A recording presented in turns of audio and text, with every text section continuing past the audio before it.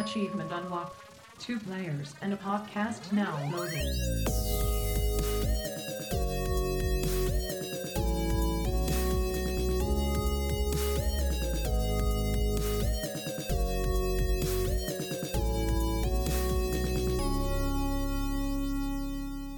Welcome back, Dreamers and Flam family. This is Two Peas in a Pod, brought to you by General Andrews and Liberty Flam.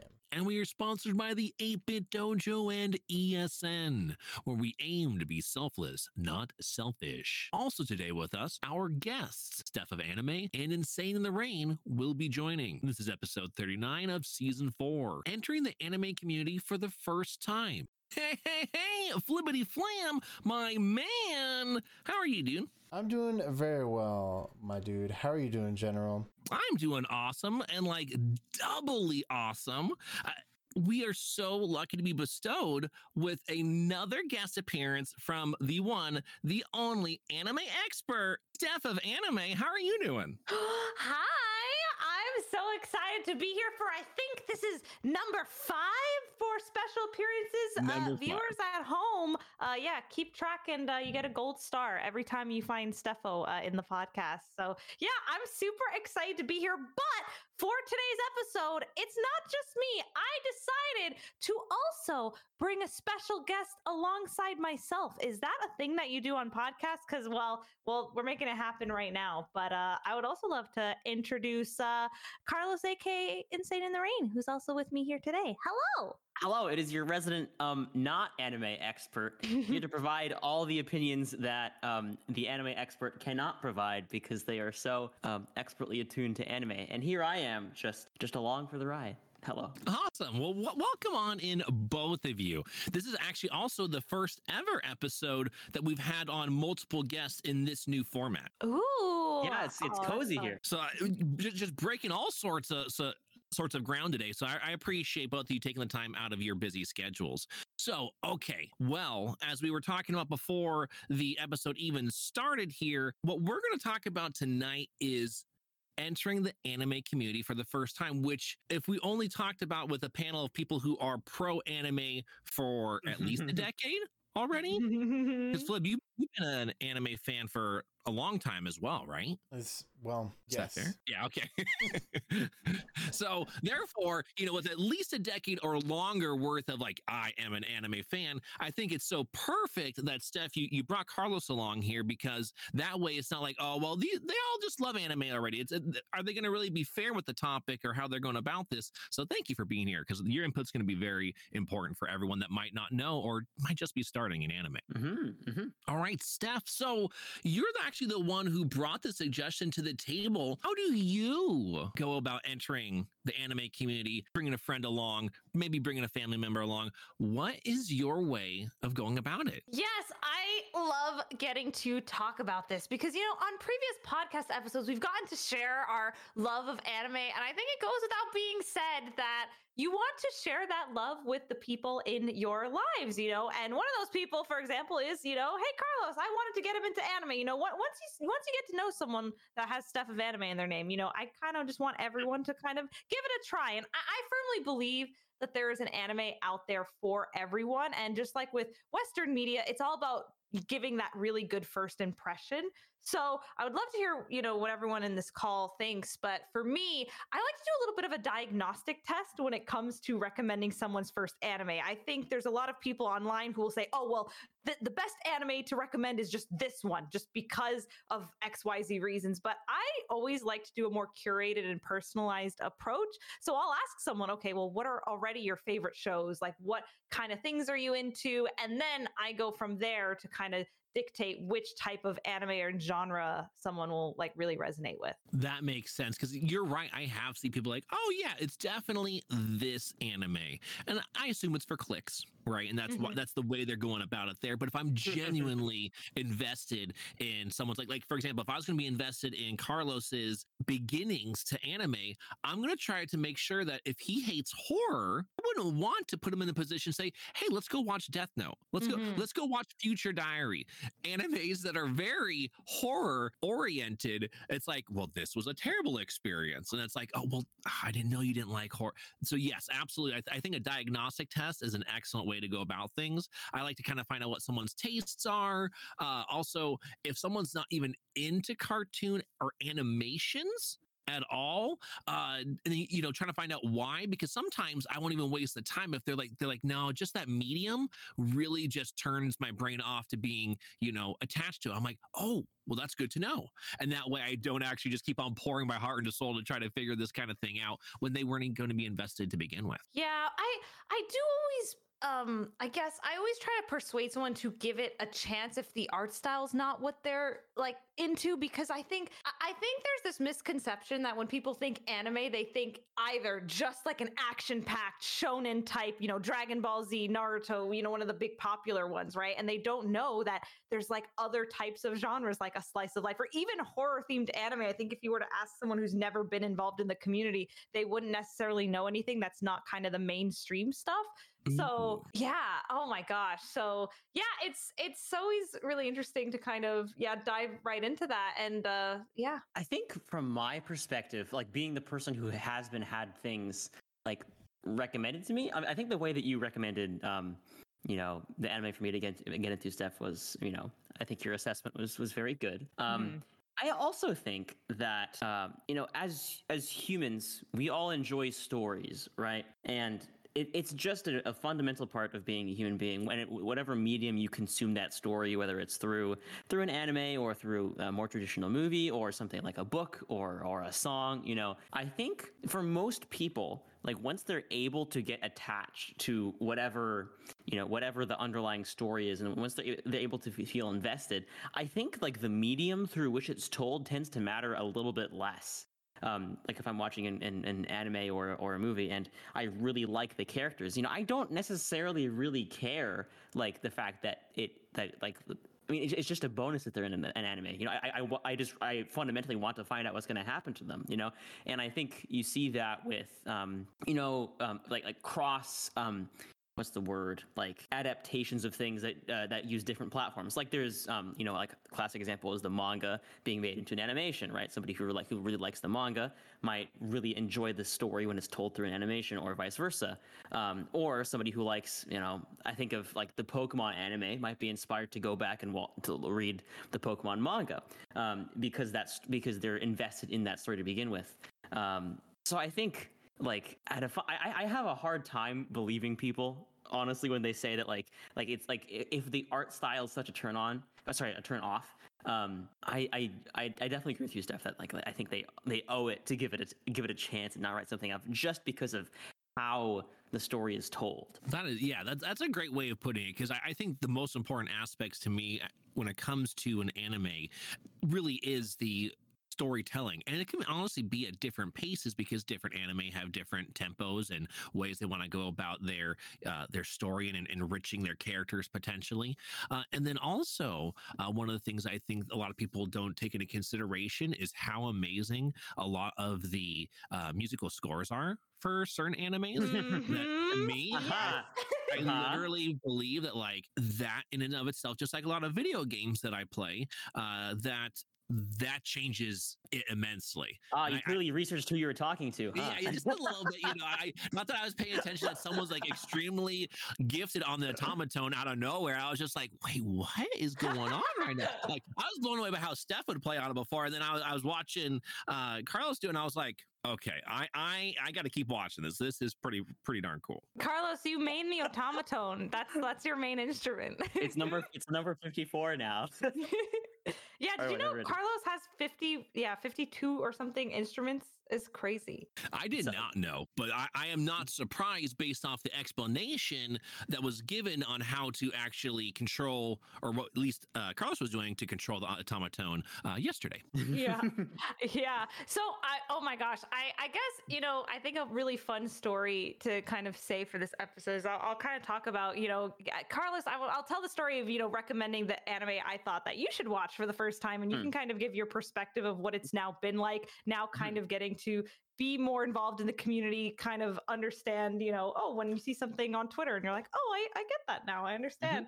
But I did a little bit of a diagnostic test, and something that I also thought of, there's so many classics that I think could be great, for somebody who wants to see an adventure story, or somebody who wants like a chill, non-action packed thing. Because, I was talking to Carlos, and Carlos, am I correct? Like, you weren't really looking for something that was like really like high energy to watch. You wanted something, when you're winding down for the night, kind of give a go, something that had really nice characters. Like, before I recommended an anime to you, like, do you remember kind of what you had told me in terms of things that you like? Yeah, I think I liked I definitely remember thinking that action was not a primary thing that I was super interested in. I tend to find that I have to be in the mood if I'm watching something action. Like, even like we've been watching Chainsaw Man, right, as it's been coming out, and something like that with the the very, like, not the whole thing isn't actiony, but when the sequences get intense,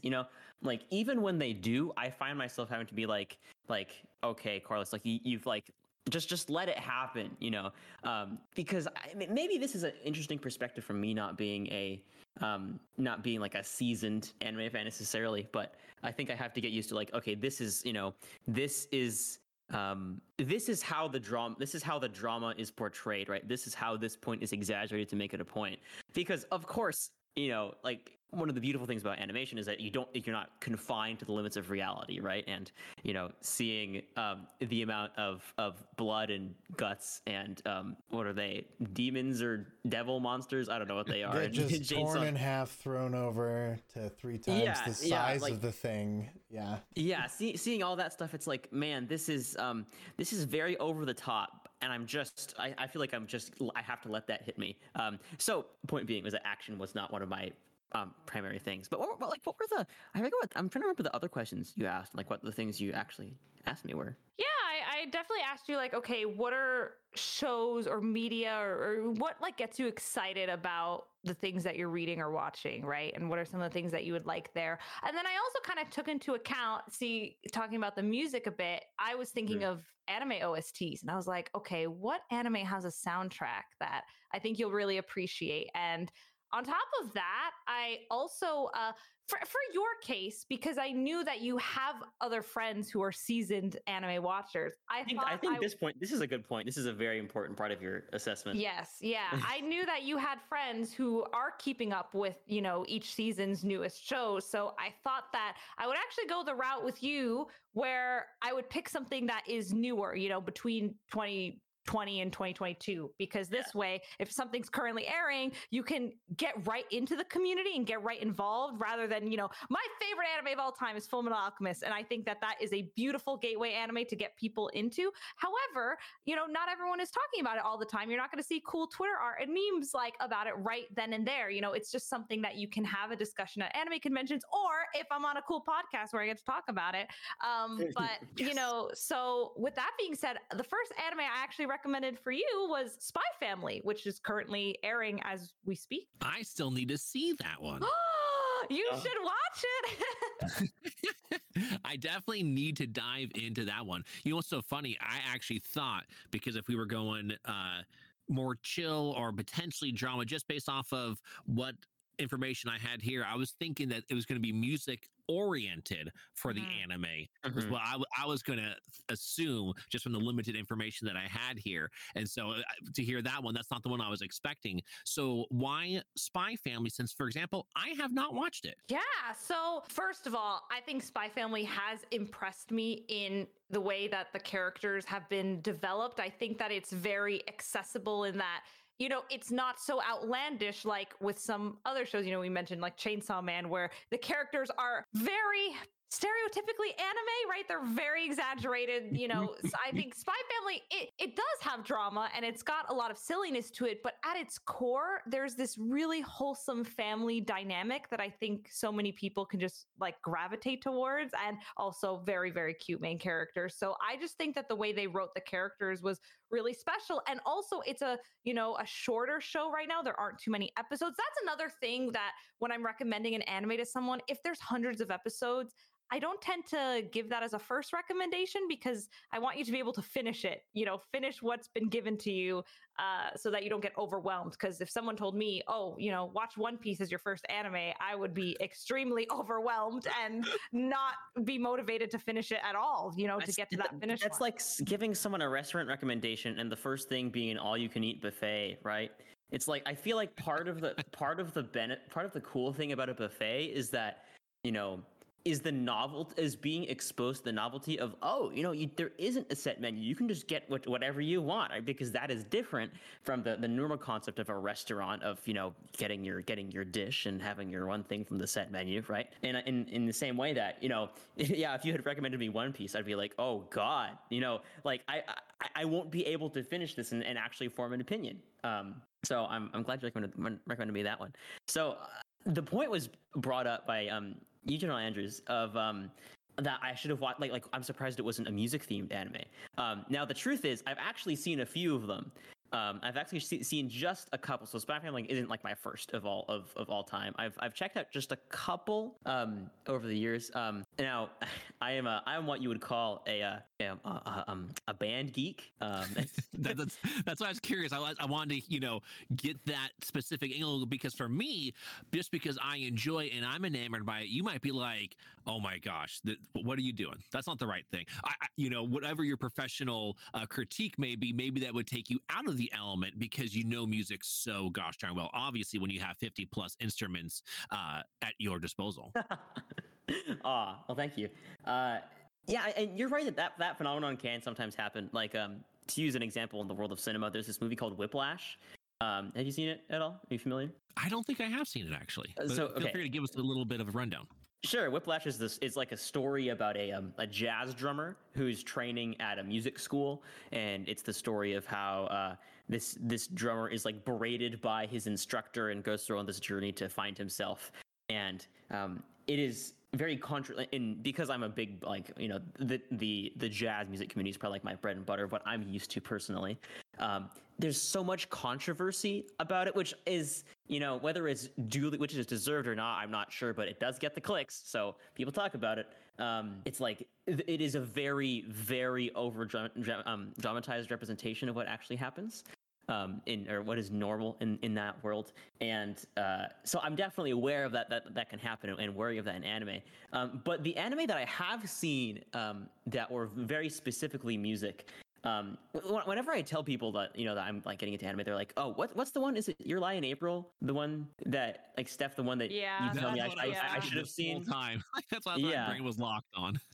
Yeah. And if you're like, "Oh my gosh, you haven't seen that? Oh my gosh, you're gonna cry. You have to watch this one." And I'm like, "I haven't seen it." But actually, the first anime I think I ever watched it's called Hibike Euphonium, Sound Euphonium. I don't know if you guys know this one. It's the story. It's this. I forget the main character's name. It's been quite a few years, but it's the story of like these girls who are in like their Japanese high school wind ensemble, which is like very relatable to me because that's what I grew up with. That I grew up doing. It's so niche, right? But that was my first exposure. But because I think it had such a good impression on me because I was like, okay, yeah, I know how this goes, I'm interested. I'm invested. This is a structure that I can that makes sense to me. So that was one of them. The other one that another one I can think of is Sakamichi no Oboron, Kids on the Slope, which I think is a bit more of a niche pick in the anime world. If I know. I would say it's like the ones that you watched are so interesting because they're not the ones you would typically expect that someone's watched before. Like usually it's the more popular ones, but I would say they're pretty niche. It's like Kids on the Slope was maybe like 2016. I don't remember when it came out. Yeah, it was really interesting. Yeah, it's like it's like I'm handed the anime trail mix, right? And I'm like, okay, I only want the green M&Ms, right? And I just eat those ones specifically, and those just happen to be those two anime. The other one is Carol and Tuesday. I'm not sure if is that an anime? I think it is. Yes, it is. Yeah, it is. Mm-hmm. Yeah, that's another one that's music focused. I think it's a little less music focused than the other two, but there is music in that. So yeah, it's an eclectic collection of I mean, I know. Okay, I've seen like most of the Studio Ghibli films too. But in terms of watching a series, I think those are the points of entry I had before Steph's extensive diagnostic test on me. So that's awesome, and I'm glad you also brought up Carol and Tuesday, because I was curious about that one. Yeah, because there were so many different forms of music, because they're trying to tell the story of this new world and how music is done, and what's dying. Steph hasn't seen this one. Oh, you haven't seen this one? I Well, haven't. I need to. It's been wow. You got to hear. You have to hear the musical genius that is the Mermaid Sisters. I'm just telling you, like. Yes. I can't wait. But yeah, so I'll make sure not to go too far with it. Then I'll keep it, I'll keep it a little hush or hush on the edges of it. Yeah. But I was curious, because of the fact there are so many different ones, and who they could actually sign to go ahead and represent these individuals. Right. When they would sing, a couple of times you're like, wait, that's your voice? Okay. Yeah. I did not expect that coming from you. Very interesting. And that actually inspired me for one of the characters. And this is the only one I'll talk about, so it doesn't ruin too much. But Piotr, definitely his singing voice is not what I expect. And I actually had a conversation on Instagram with Piotr and asking him about his role in that anime, and trying to pick his brain a little bit on what is he allowed to say is okay to be used from his music? Because I was doing some cosplay stuff to do with that one. I was like, hey, am I allowed to use your song? Because it's like, it is your song. He's like, it is, but for X amount of time, it's owned by these individuals. So even though I'll tell you it's okay, I'm almost certain they're going to probably pull, some type of specificity for their legal aspect. I'm like, okay, well, good thing I talked to you and I learned a little bit of that information. Welcome to the lovely world of music copyright. Yes. Oh man, that could be a whole separate episode on. But yeah, that one's really good. So if you have not checked that out, and even if you're not a music fan, I think it does a really good storytelling. It just happens to also have music as a part of the launching angle for its storytelling. Yeah, so I find that really interesting because, Carlos, you weren't completely fresh, but I would say that, before we started chatting, you didn't really talk a lot about the types of anime you would watch, and also interacting with the community. So do you find that, now that it's been a couple more months, kind of getting to dive in, watch a couple more shows that are, airing as we speak, has that kind of changed your perspective on just watching anime and interacting with the community at all? Yeah, definitely. I feel like there's at least, because I'm watching things that are currently airing, and I feel like and that's where most of the discussion is happening right now. I feel like I'm able to participate a little bit. I've had this group of guys that I've worked out with for quite a few years, and every time we come over, we're talking about, it's usually we had a few months where all we would talk about was Elden Ring, and we would just make jokes and stuff about that, and then recently it's been nice for me to be able to, sort of hang with them on their talks about anime. Just in the same way that it's nice to be, it's nice to be able to have caught up on a TV show or play a game that's come out recently. It's just another community that I feel like I can be a part of because I'm actively participating in it. And it's been nice to do that. And I think having your introduction, the way you introduced me to it, Steph, was nice because, frankly, from the perspective of someone, who, it's not like I'm not aware that anime is huge and it is great, and I'm of course an anime appreciator, and I mostly exposed to the music, but just because there's so much overlap in the gaming fan culture and anime fan culture, that I've seen a lot of that as well. But from the perspective of someone who's relatively uninitiated, it's intimidating to get in because you all were talking about recommendations, and I feel like if you get you couldn't. Everybody has their own opinion, and everybody's opinion is right to them, right? And it can be very, intimidating to just have all these opinions and be like, well, then which one do I listen to? All these animes have good reviews and things like that. So I feel like either having one person who really knows, really can give you a personalized recommendation, or just ignoring all of it and just going with what seems exciting to you, I think is the way to go. I heard a saxophone playing one of the Spy Family soundtracks, and I said, "This is the one. This is the one that you gotta watch." Oh my gosh! You chose right. You chose correctly. That's so great. One of the things I do want to kind of jump in here with to, again, keep it going where we're talking about introducing individuals to the anime community that might not know. Obviously, it sounds like you've been in really good hands. Again, I'm not surprised. It's StephOfAnime for a reason. Who's that? Who's that? And what I want to bring up here is some of the tropes from before. Now, there's some of them still exist, right? They're not completely gone, but some of the tropes that some people might find a little bit more maybe agitating or might make them say, I'm not really interested in this.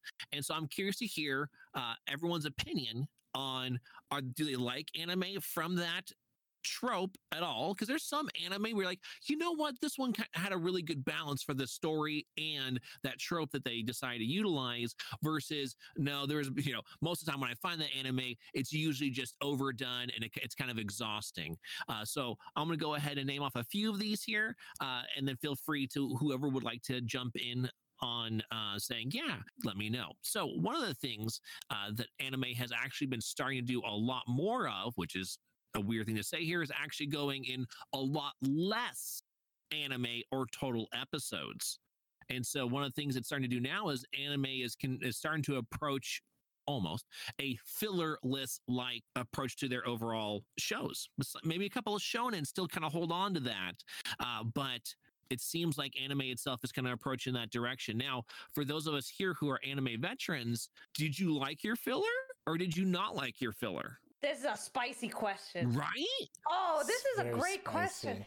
I think it really depends. Oh, man. Okay. Oh, gosh.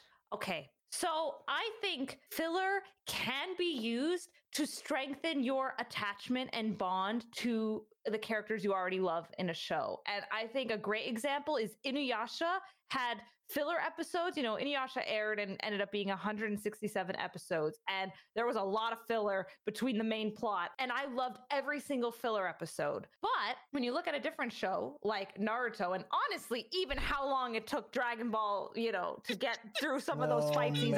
This is a hot take, but, even Dragon Ball, it dragged for me. And I said, okay, I just want to see the end of this fight. Like, I want to see, this fight wrap up. Like, we get a couple of really good episodes here, but, I've seen it done really well. I think Slayers is another one that's a bit more, old school, but has like really great filler episodes. And, I think it can be a good thing if you're cutting out the filler that is done because, for example, they catch up to the manga.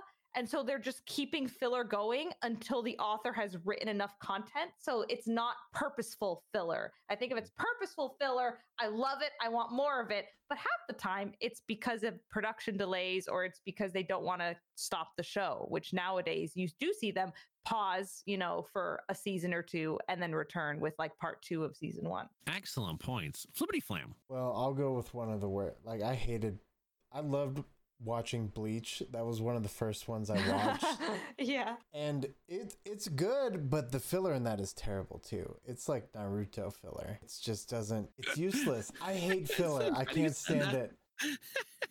So to go along with what you said about Bleach right there is that because now for me, real quick, I want to make this caveat. How I got introduced to the majority of my anime was thanks to Cartoon Network and then specifically Adult Swim in the evening because they had that huge block. Oh, was it Toonami days or was it like Toonami is right after school? So you were getting like maybe 2 anime shows and 2 other kind of that are cartoons, but they kind of had an anime flair to them, even though they were cartoons. While your Adult Swim, like let's say on Saturday nights, it was going to be like 3-4 hours straight. So that meant like 6 to 8 different shows you're going to see in that time that were like anime 8 oriented. On. Like I just remember watching. I watched Inuyasha that way. I remember watching Bleach that way, Cowboy Bebop and Trigun. That's how I got introduced to them. So one thing to just go back to the whole Bleach commentary there was I just remember being caught in like filler episodes like all the time when I remember to tune in for Bleach, and I'm just like, what is happening in this story? I don't get it.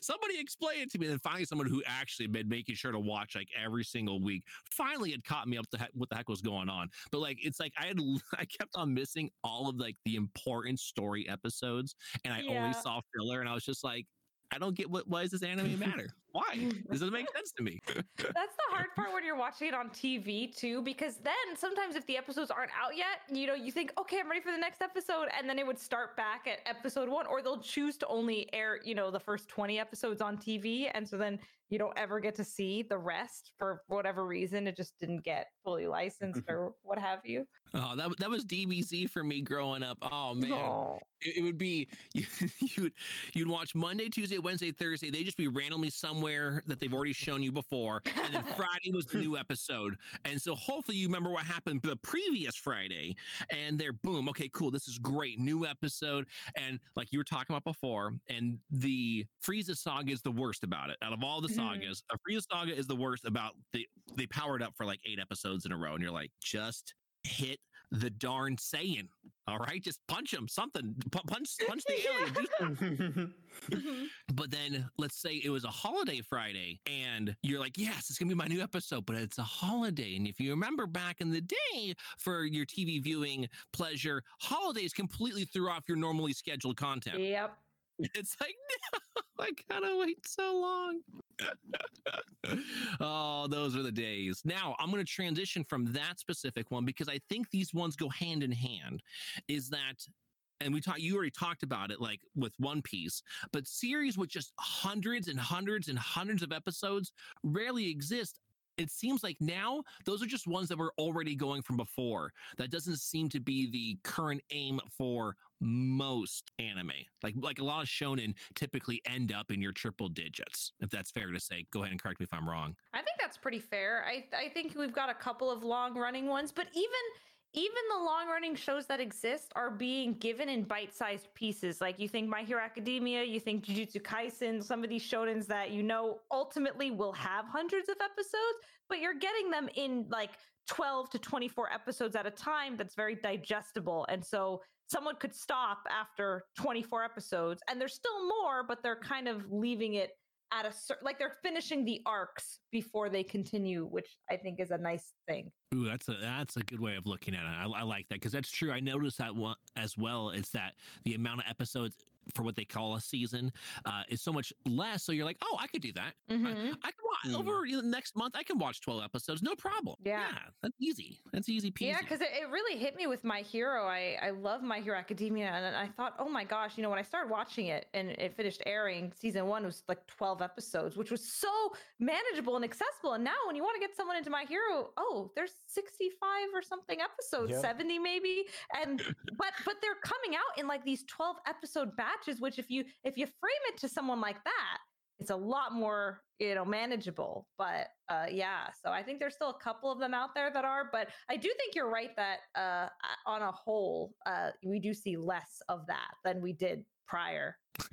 It's so funny you're talking about the digestible content for some of these longer anime, and my brain automatically thought to like, there's one anime right now, and I love the anime, but the overall amount of episodes per season, it's a complete crapshoot. A complete crapshoot. And I'm not sure if any of you are already thinking what anime I'm talking about here, but Hunter x Hunter. 12 episodes, 20 episodes, 20 episodes, 60 episodes, 10 episodes. You're like, wait, okay. I mean, these have all been good for their different reasons, but I am just like, you go and tell someone that one season's got like 60 episodes, someone's gonna be like, I don't know about that. Yeah, you don't see that. It's just so random. All right.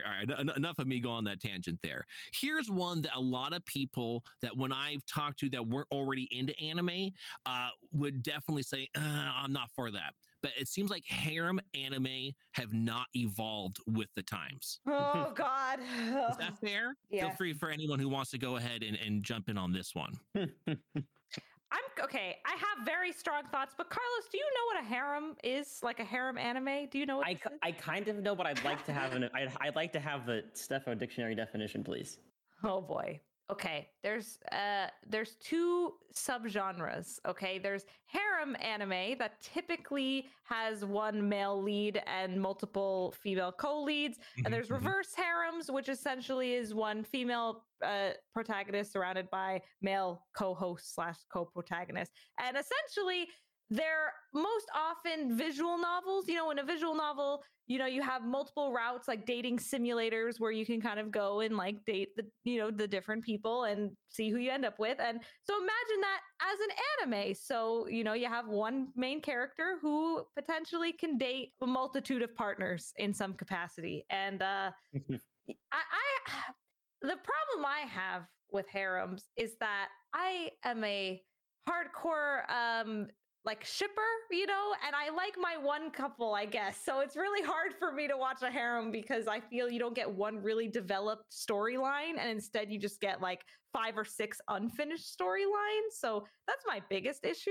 But yeah, I think when you really dig deep, there's also just a lot of morally gray things when it comes to that. I don't know. What do you all think? For someone who I can't actually, I don't think I know any anime off the top of my head that applies to. Like, are there any examples you think I know or have heard of? Oh, that you would know? Oh. Now, obviously, because I don't know Carlos as well, the only one that always comes to mind instantaneously is Tenchi Muyo. Dude, I was trying to think of the name of it. I'm like, I know. Yeah. I'm like, it's 10 something. Like, because that's the classic of it.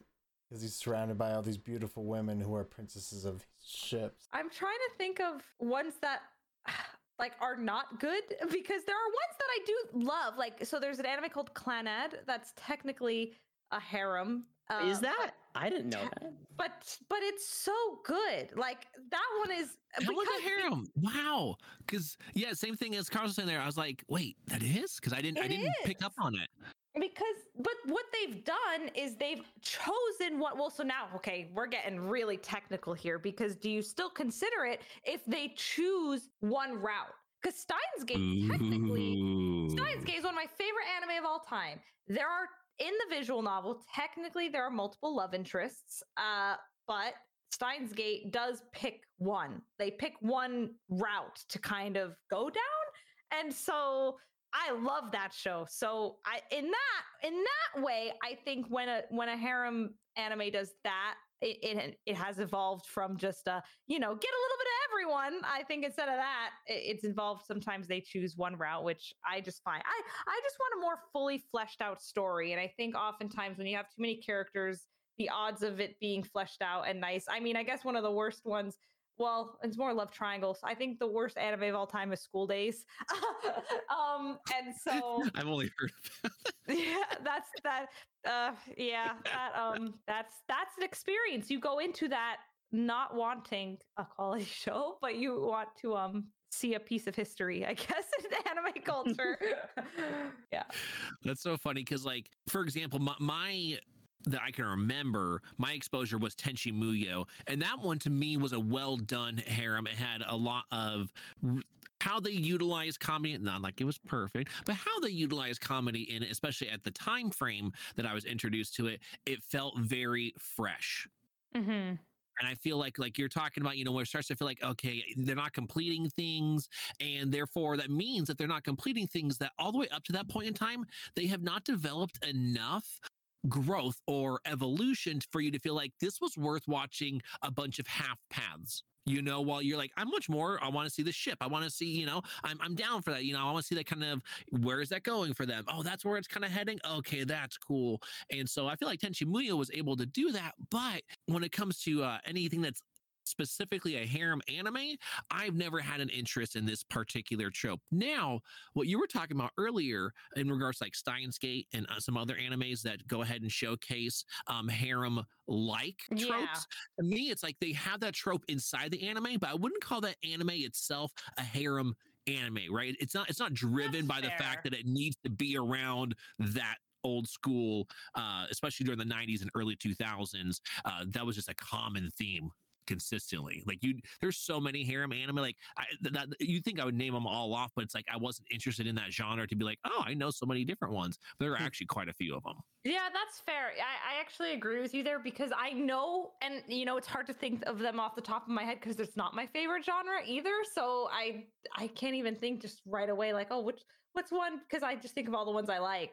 That's what comes to my mind first. But that's a very good point. I agree. All right, let's transition out of the fact that harem animes are just that's not our thing right now, right? Between this group of veterans here and Carlos, who's letting us know what it's like to be the newbie.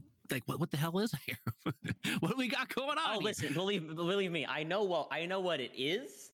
I'm just I'm not familiar with like I just can't imagine something being like entirely centered around that concept. Like I think it's kind of funny as a as like a little sub thing that exists within the greater plot of something. Like that's something I've seen in some like some games, some RPG stories I've played, right? It's like there's a little bit of that in there and it's kind of funny, but for that to be the driving sole thing, maybe not. I think you're talking about whether we've seen it evolve. There are a couple of shows that I can appreciate them being satirical about it. So there's this anime that aired not too long called My Next Life as a Villainess, and I really liked that one because they're making fun of both the isekai genre as well as the harem genre, and so nice. Like without giving too much away, they're very self-aware of these genres existing, and so they purposefully spin it so it's not what you expect it to be. So I can appreciate when that happens. So yeah, that's my only other thought on that. I'm glad you said, because an anime, once you said that kind of self-aware, and therefore it's like they're actually doing a tongue-in-cheek because of it, makes me think of Psyche K. For anyone who's watched that anime, and there's a very specific character in that is able to communicate with the dead. Well, because he has the ability to communicate with the dead, therefore he tries to utilize that to put him in positions of strength. Well, what does he do that for? He wants to have abilities that are able to attract women because he wants to make his own harem anime. And of course, Psyche K, who's you would think with someone that's got all these powers might go on the side of evil. He's just like, what are you doing? You shouldn't be exploiting those people, and is self-aware and talking about, and he'll find different ways where he's like, okay, I'm gonna make sure you can't really take advantage of these people over here because of these kind of things. And again, making tongue-in-cheek because it's kind of weird, it's kind of odd to think about that, because they're trying to portray it like it's real, that you'd really want that versus it's a harem anime, oh haha funny because it's not real. Now here's something I think that some people might not want to be real that happened to some animes. Now what I really want to hear Steph's opinion on this one, because it really has to do a lot of with one of her favorite animes, but anime only endings have now mostly phased out. But there was a time that they wouldn't wait for the manga to complete. They're like, we're going our own route. And one of those that fell to the blade of this was Fullmetal Alchemist. Your thoughts? Oh my goodness. Well, in the case of Fullmetal Alchemist, which I think is one of the greatest anime of all time, I personally loved this whole storyline. I loved that they opted in this case to not do 50 filler episodes until like the manga could be done and then like bring it back around to the plot. And I liked the different story. I thought it was the writing was good. And, I feel very lucky that then we got an entire reboot that told the manga story from beginning to end, like in 2009, off the back of the success of the 2003 anime. So with Fullmetal Alchemist, I loved it. I feel for the manga readers, though, who don't get their ending, right? Like, let's say there is an anime only ending and, not everyone's going to agree and love it, but it comes down to whether or not you liked it or not. And so that's the thing with the 2003 anime. I really enjoyed that ending. I thought, it was good. I hadn't read the manga at the time, but then I did read the manga afterwards, got really excited, hoped that they would make another one. They did. And so, yeah, I think it's tricky because if I can have both, I want both. But yeah, I don't know. Thoughts? That's so great you said, because I didn't know any better when I got to the end of Fullmetal Alchemist the very first time I had seen it. So to me, I was fine with that ending. Right? I was like, oh, okay. Versus obviously what I eventually see. And I'm like, oh, well, I definitely now do prefer this one, but at the same time, the pacing of that one, Brotherhood, is because the other one existed. Yes, Obviously, exactly. it was done a little bit different. And I think that's also where Full Metal Alchemist gets to say in this really sweet place in history is that because of the first one existing, and again, it was good until people realized, oh, this is now where you're taking it. That amount of backlash that actually led to them deciding, hey, we're going to redo this and we're going to do it right. That was huge, in my opinion, because it's a good one. It's interesting that you say backlash because, and I'll have to like look further into this, but my perspective on it wasn't that it was necessarily backlash, but it was off the success of the show that they were able to just get the budget to then produce more content and then go back and, you know, by request do the ending. But like, I don't think, as far as I'm aware, it was like a hated ending. I just thought the show did so well that they were willing to go and, you know, animate more content that was available, right?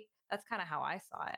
Well, again, there's a difference, in my opinion, when we're talking about actually people hate it versus what were people willing to type online. And probably the people that are negative were going to be a little more willing to voice their opinion. That's true. So that's what I could have been exposed to when I was going through the different like Reddits and stuff like that, where I'm like, oh no. The internet is a scary place. So what you're saying is probably the actual real overarching aspect of it versus the experience or the little cataclysm I was inside to be like, oh man, people are really upset about this. I didn't know. I liked it. Like I'm fine with it. Oh, the manga people. Yeah. Like a dark cult. Yeah, like I gotta watch out what I'm saying, you know? Yeah. Right now I'm gonna get some nasty emails. I'm prepared for that. I'm trying to think if there's any other series. Like I think Full Metal Alchemist is just this interesting case study of just what an anime is able to do that. Like I don't know of any other reboots that, well, I mean there are a lot of anime that do end up having their anime only ending and then that's it, right? That's how it goes. Yes, and correct. You know, I guess that's a coin toss for me. There are some that I say, oh yep, this was ruined, like this show was ruined by how this ended. And then there's other times where even though it's not how the source material ended, I still enjoyed it. And I think for what they were given, again, do I want, 50 filler episodes and then they'll tie it up? Or if I want something that just makes me feel satisfied, like, it's a tough one. It's a good point. Very good point.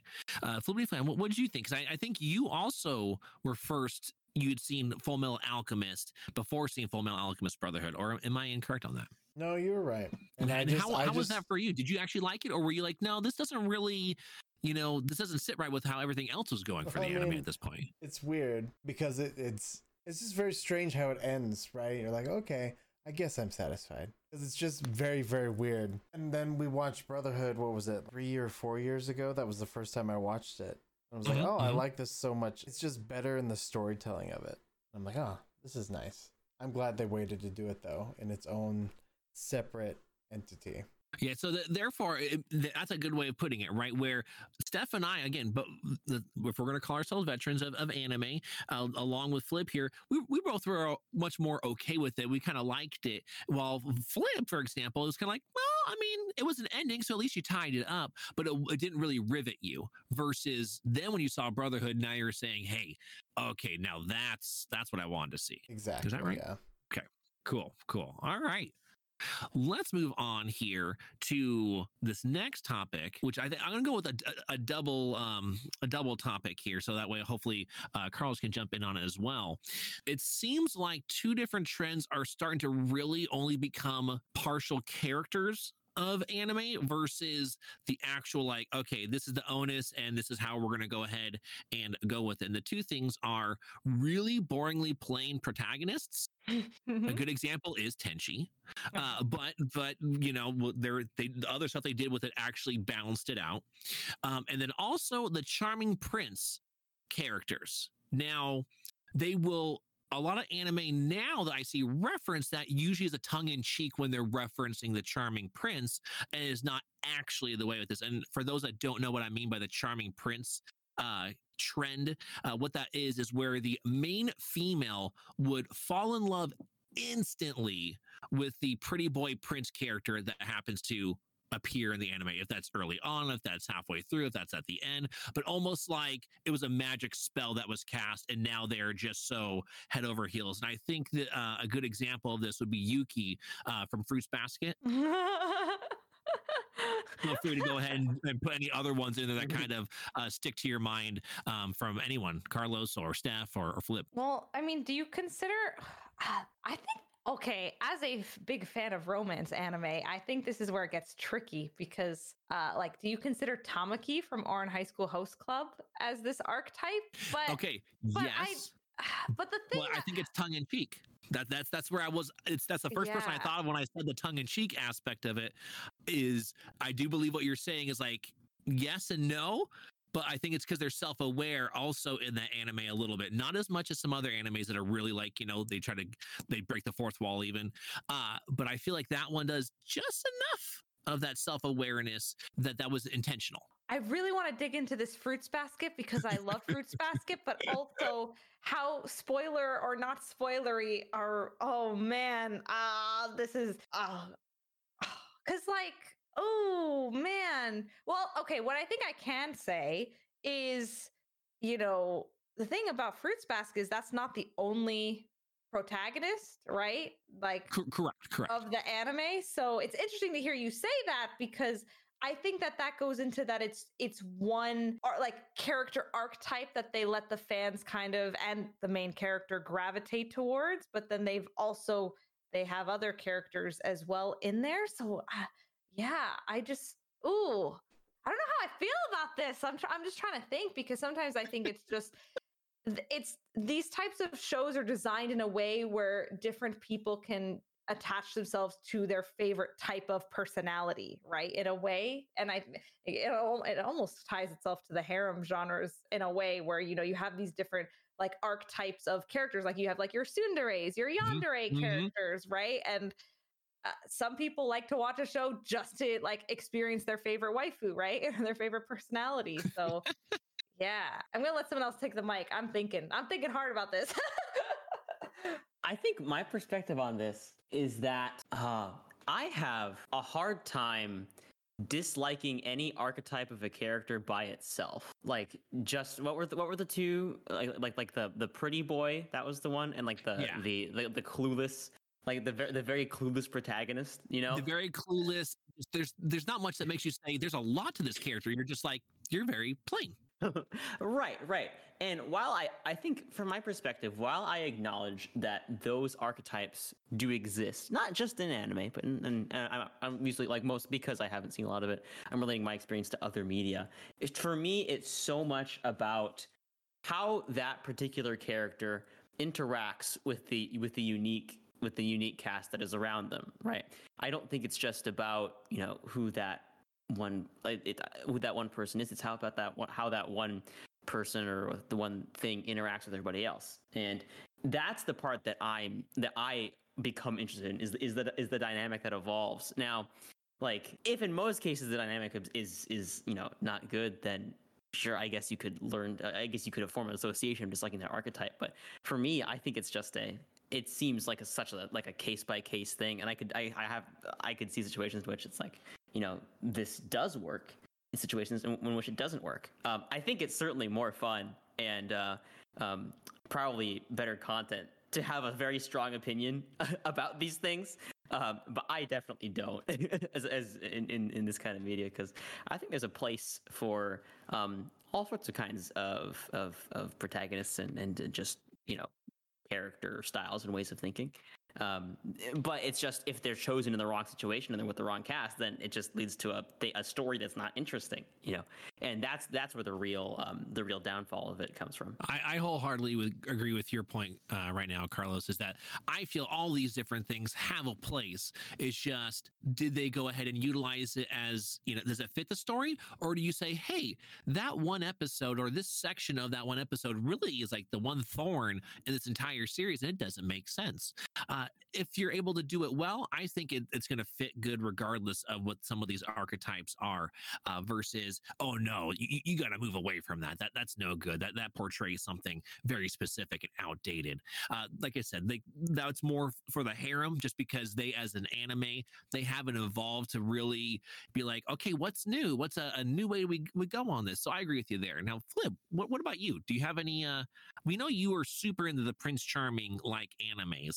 We've talked about it so often love before. those so much. So what do you feel though? Do you feel like any of those characters you're like, oh, I'm so tired of seeing those characters. I'm glad I don't see them as often as nowadays. Or did you not even notice them that some of them were just so plain you just move past them? Well, I think my biggest problem is the one that always fawns over the pretty girls the most. The guys that do. I don't, yes. I don't like that one. So that's would in, a good Demon example? Slayer. That's in Demon Slayer. Yes, Demon Slayer. yes. Oh my God! Yeah, yeah. Basically, you're Brock from Pokemon, right? Yes, Essentially, no, exactly. anyone... Like, yeah. they have their place, but like I feel like it's such a tired out trope. And some of the new ones use them all. Like Chainsaw Man, for example, the main guy. Like the whole entire episode, he just wants to touch a tit. Like that's. Well, I feel like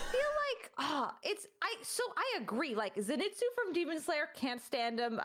What's his name from My Hero? Mineta, can't stand Mineta's character. No, Yes. great brush. Oh, I cannot stand them. But with Chainsaw Man, now this is a super like nuanced take. I actually don't mind it, because I just think the way that they've written it, it's like a really interesting parallel, like having someone have nothing else that they want when they could like strive, like the fact that they could strive for anything and they want this basic human desire. It hits different than in the way Brock and Mineta and like all these characters. I'm like, this is so overrated. This is obnoxious. Actually makes me kind of uncomfortable to see sometimes. But with the Chainsaw Man, I think it's just done in a way, maybe because it's so like contrasted by the rest of what that anime is, that it's like a interesting relief that I don't mind. Okay, so here's something. Now this might be my own take and nobody else will have it. So in the same exact anime, which is My Hero Academia, there's Mineta, which I cannot stand. I know what the point of his character is, and I get it. Versus, I'm pretty sure her name is Midnight. Yeah. Oh. And obviously she's her version basically of that. She's a teacher. I find her writing, and maybe it's just her writing for is what the difference is for her getting it across. But I find that to be funny. Mm-hmm. I find her take to be hilarious, while for him it just feels so like, ew. It's like that. I don't know how else to put it. And you would think I would agree with the dude more than I'd agree with the way the gal is, going about her way of doing the same exact pervy kind of stuff. But it's just, I don't know. I guess it's written differently, and therefore I'm like, oh, you're funny. While him, I'm just like, you're making me feel icky. Oh, I wonder if there's some interesting social implications there also. Oh man, yeah, that's really interesting. Okay, folks that have been listening for this entire episode to this point, let us know how many O's that I think we've been getting her pretty good this episode. Like, there's so many different angles we could talk about these things. I love it so much. All right, so the last thing I want to cover here, which I think also will be a good one for Carlos before we wrap this up tonight, is the way that anime has gone with localization. So this is a big topic for a lot of people. They want to fight about. They want to fight sub versus dub, and I like both. I literally like both. Now I can understand there are certain dubs that are not so good, and there are certain subs where there's so much going on that I'm like, I want to wait for this to be dubbed because I can't really appreciate the show, and I can understand the context of what they're screaming about right now because there's so much going on. An example of that for me would be Attack on Titan. Like I want to be seeing all the carnage. I don't want to be reading the bottom of the screen and trying to understand what is the carnage all about. That's me. So let's go ahead and throw it out to everyone else here. The localizations, especially in the early 90s to mid 90s, they would instead add westernized names and culture that actually wasn't in the subbed version of the same anime. Did that ever turn you off back in the day for any of you versus nowadays where it seems like they do a really good job of finding a way where you could still get that information, but it's actually true to the original format of that anime and manga? Oh my God. I have so many strong thoughts. Okay. Oh, get ready. I'm going to go on the quickest rant you've ever heard in your entire life. Oh, so first of all, I am so anti-gatekeeping when it comes to anime. So I think it's so important to let people watch in the way that's best for them. I also think it's so important that people remember that, dubs are really important for accessibility. So, there is this conversation, and I will go into my rant about like just the evolution of dubs where, they have come a long way and they, used to have a certain reputation because things like, they would hire radio show hosts to do dubs instead of actors. And now you have professional voice actors who are, matching lip flaps, whereas beforehand that just wasn't a thing because the technology wasn't there and also it wasn't popular enough. And, even just the technology to have better translations wasn't out there. The budgets weren't there. So, dubs weren't, the way that they are now, but still people will use those bad dub examples as ways to hate on like new age dubs, which makes me very sad and upset. But I think it's so important to remember that there are a lot of fans out there who, need dubbed anime to be able to even watch it in the first place. And so I think at the end of the day, as long as you are watching what works best for you, that's great. And that's awesome. I also am team both. I love watching a good dubbed anime. I'll also watch it subbed. I think there's a lot of interesting conversations where, there are some things that can't be exactly translated. So it will always be a different experience. Like it's an adaptation and not a direct translation all the time. But Carlos, you should give some thoughts on this one. Because, oh yeah, I have so many thoughts. I have so many thoughts on this one specifically. So I think I'm of the camp that there is no right answer for every for like I don't think I'm not gonna pick team sub for everything or team dub for everything, right? There are certainly situations in which this is different, but my perspective is different because I also speak a bit of Japanese, like enough to like I'm not fluent, but like enough to follow along most anime without English subtitles and understand things. And the tricky, like it's so interesting. Like for me personally, I get a lot of just because I enjoy language learning and I enjoy that part of the process. Like there is some inherent joy of learning a new, some new word from an anime, and I have a context in which I can use it, right? And that's just kind of fun. And I can only do that if I'm watching subbed, because in dubbed there's no Japanese source to hear the word or hear it used in context. As Steph was saying, there are some specific instances, not very commonly, where like the Japanese has some humor in it, or some things that you just cannot translate and don't make sense. Actually, in Spy Family, which we've been watching, there's a couple of them that I've noticed. One is that Anya like occasionally speaks in some has some strange Japanese mannerisms. Like a little basic lesson. You said the way you say good morning is Ohayo gozaimasu. But she says like ohaimasu, something like that, which is really cute. But it adds this this little layer of there's some extra detail there, and I've actually seen some like fan theories of people being like but what's the reason that Anya she's has this ability, but she doesn't but she can't just speak normally, and trying to read it in the subtitle translation, it kind of gets the point across, but I think it's a different feeling than knowing how it's supposed to be said. And there was another one, which is another very specific puns. I'm a big wordplay and pun guy, much to Steph's chagrin, I'm sure. So there was a particular joke where the word in Japanese for consonant, as in like consonants and vowels, is shin. And the word for cause of death in Japanese is also shin. And there was a moment in the show where that becomes relevant and it's misheard.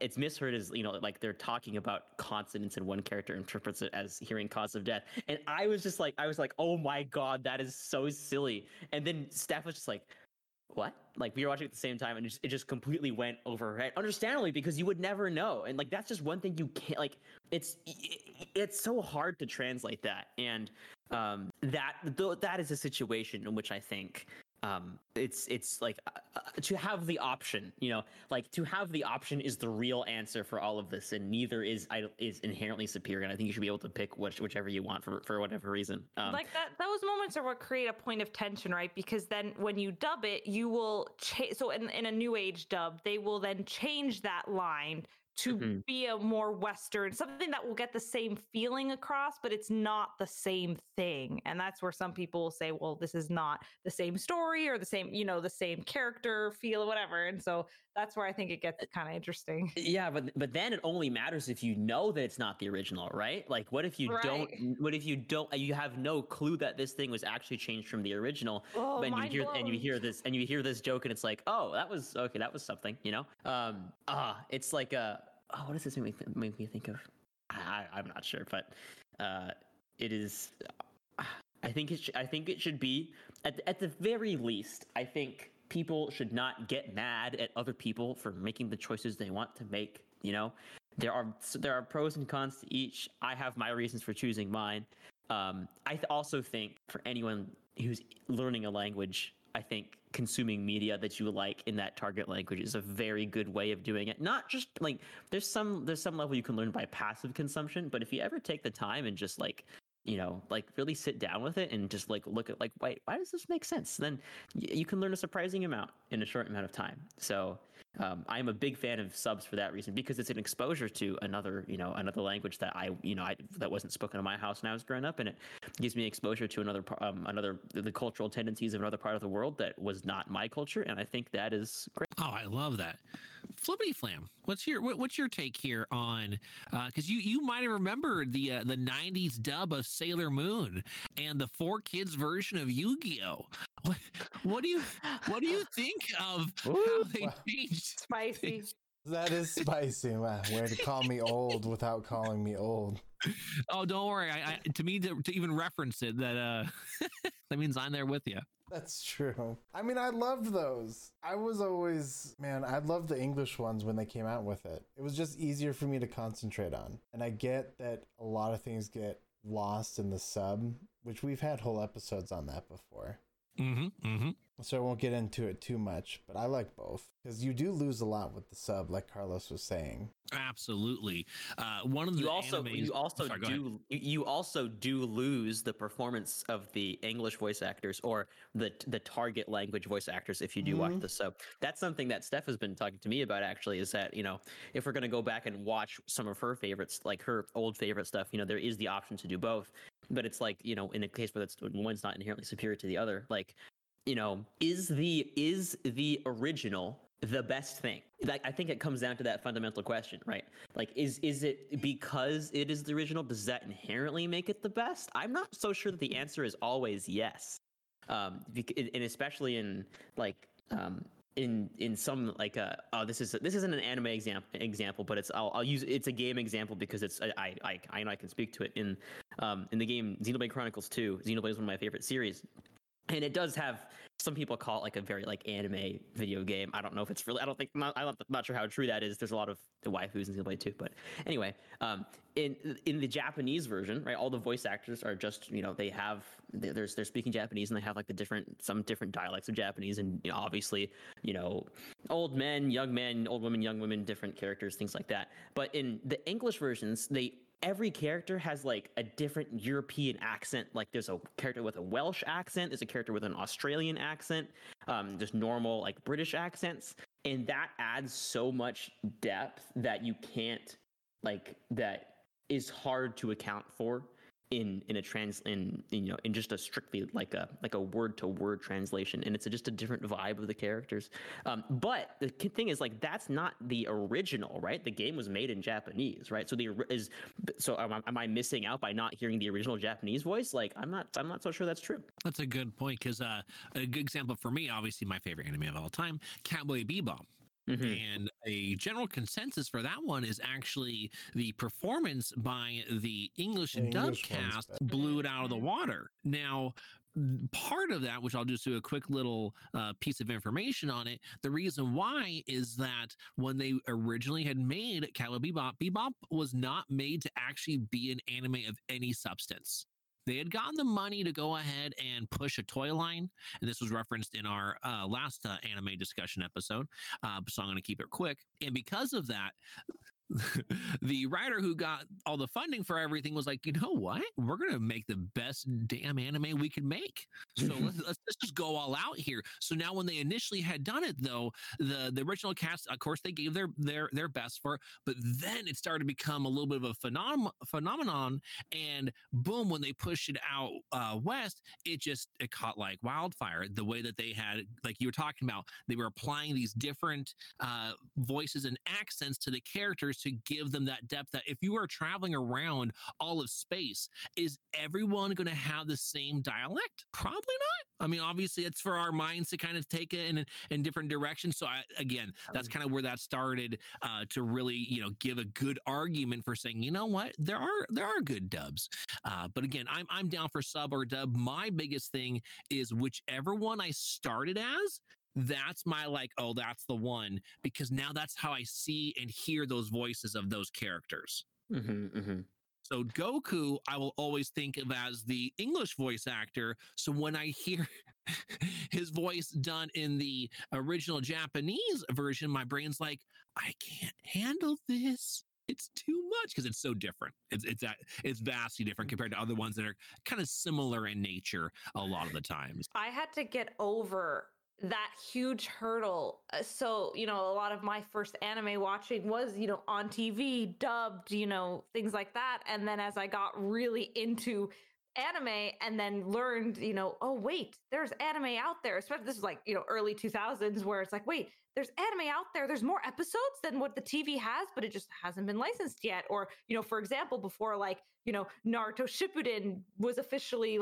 dubbed, right? There were 100 episodes in Japanese, and Steph was like, at the time, oh, wait, I want to keep watching more Naruto, right? Or whatever it was that I was watching, and I had to kind of adapt. All of a sudden it was in Japanese and not the dub actors that I was used to, but my desire to finish the story and find out what was happening kind of took over there. And anime love finds a way. Yeah, I'm very grateful. I mean, now there's also just not that issue anymore because of simulcasts, where now we get anime basically instantaneously within 24 hours of it airing in Japan. Whereas, back in the early 2000s, you had to wait a year, 2 years to get an official Western release or a dub of an anime. So I don't know. There's also that factor too. I guess now you don't really have to kind of have both in your life if you don't want to. That's a great way of putting it. Well, as we now want to talk about how the fact that we're so lucky to have all of you in our lives. Thank you both for joining us for this awesome topic today. Happy to be here. Thanks. Thanks for having us. This was so much fun. I feel like we kept talking for 5 million hours. It's always a pleasure. I absolutely would, but then Flip would say, dude, what the heck? I got to edit this thing. What are you doing here? Yeah, 5 million hours of audio is probably more than any hard drive can. I know. I only have so much space. Yeah. So what I want to do, though, is for the both of you, if you want to plug yourself a little bit here now, go ahead and take the floor before we go ahead and wrap up this episode. So, if, Steph, you want to start and then hand it off to Carlos? That sounds good to me. Oh, thank you so much for having me. My name is Steph, aka StephOfAnime, on all platforms. And yeah, I'm going to be playing a lot of Pokemon in the near future, Scarlet and Violet. So if that's your jam, come say hey. Awesome. I'm Insane in the Rain. You can find me on YouTube at youtube.com/insaneintherainmusic. I just put out my first original album of music after doing game music covers for about 10 years. The album is out in digital CDs, vinyls. You can get all of those on insaneintherainmusic.bandcamp.com. And I would say you should just subscribe to me on YouTube. I won't tell you why, but you just should. You should. If you like anime, you should subscribe to me on YouTube. That is a perfect plug right there. Oh my goodness. All right. Well, thank you so much for tuning on in, Dreamers. Family, love you as always. And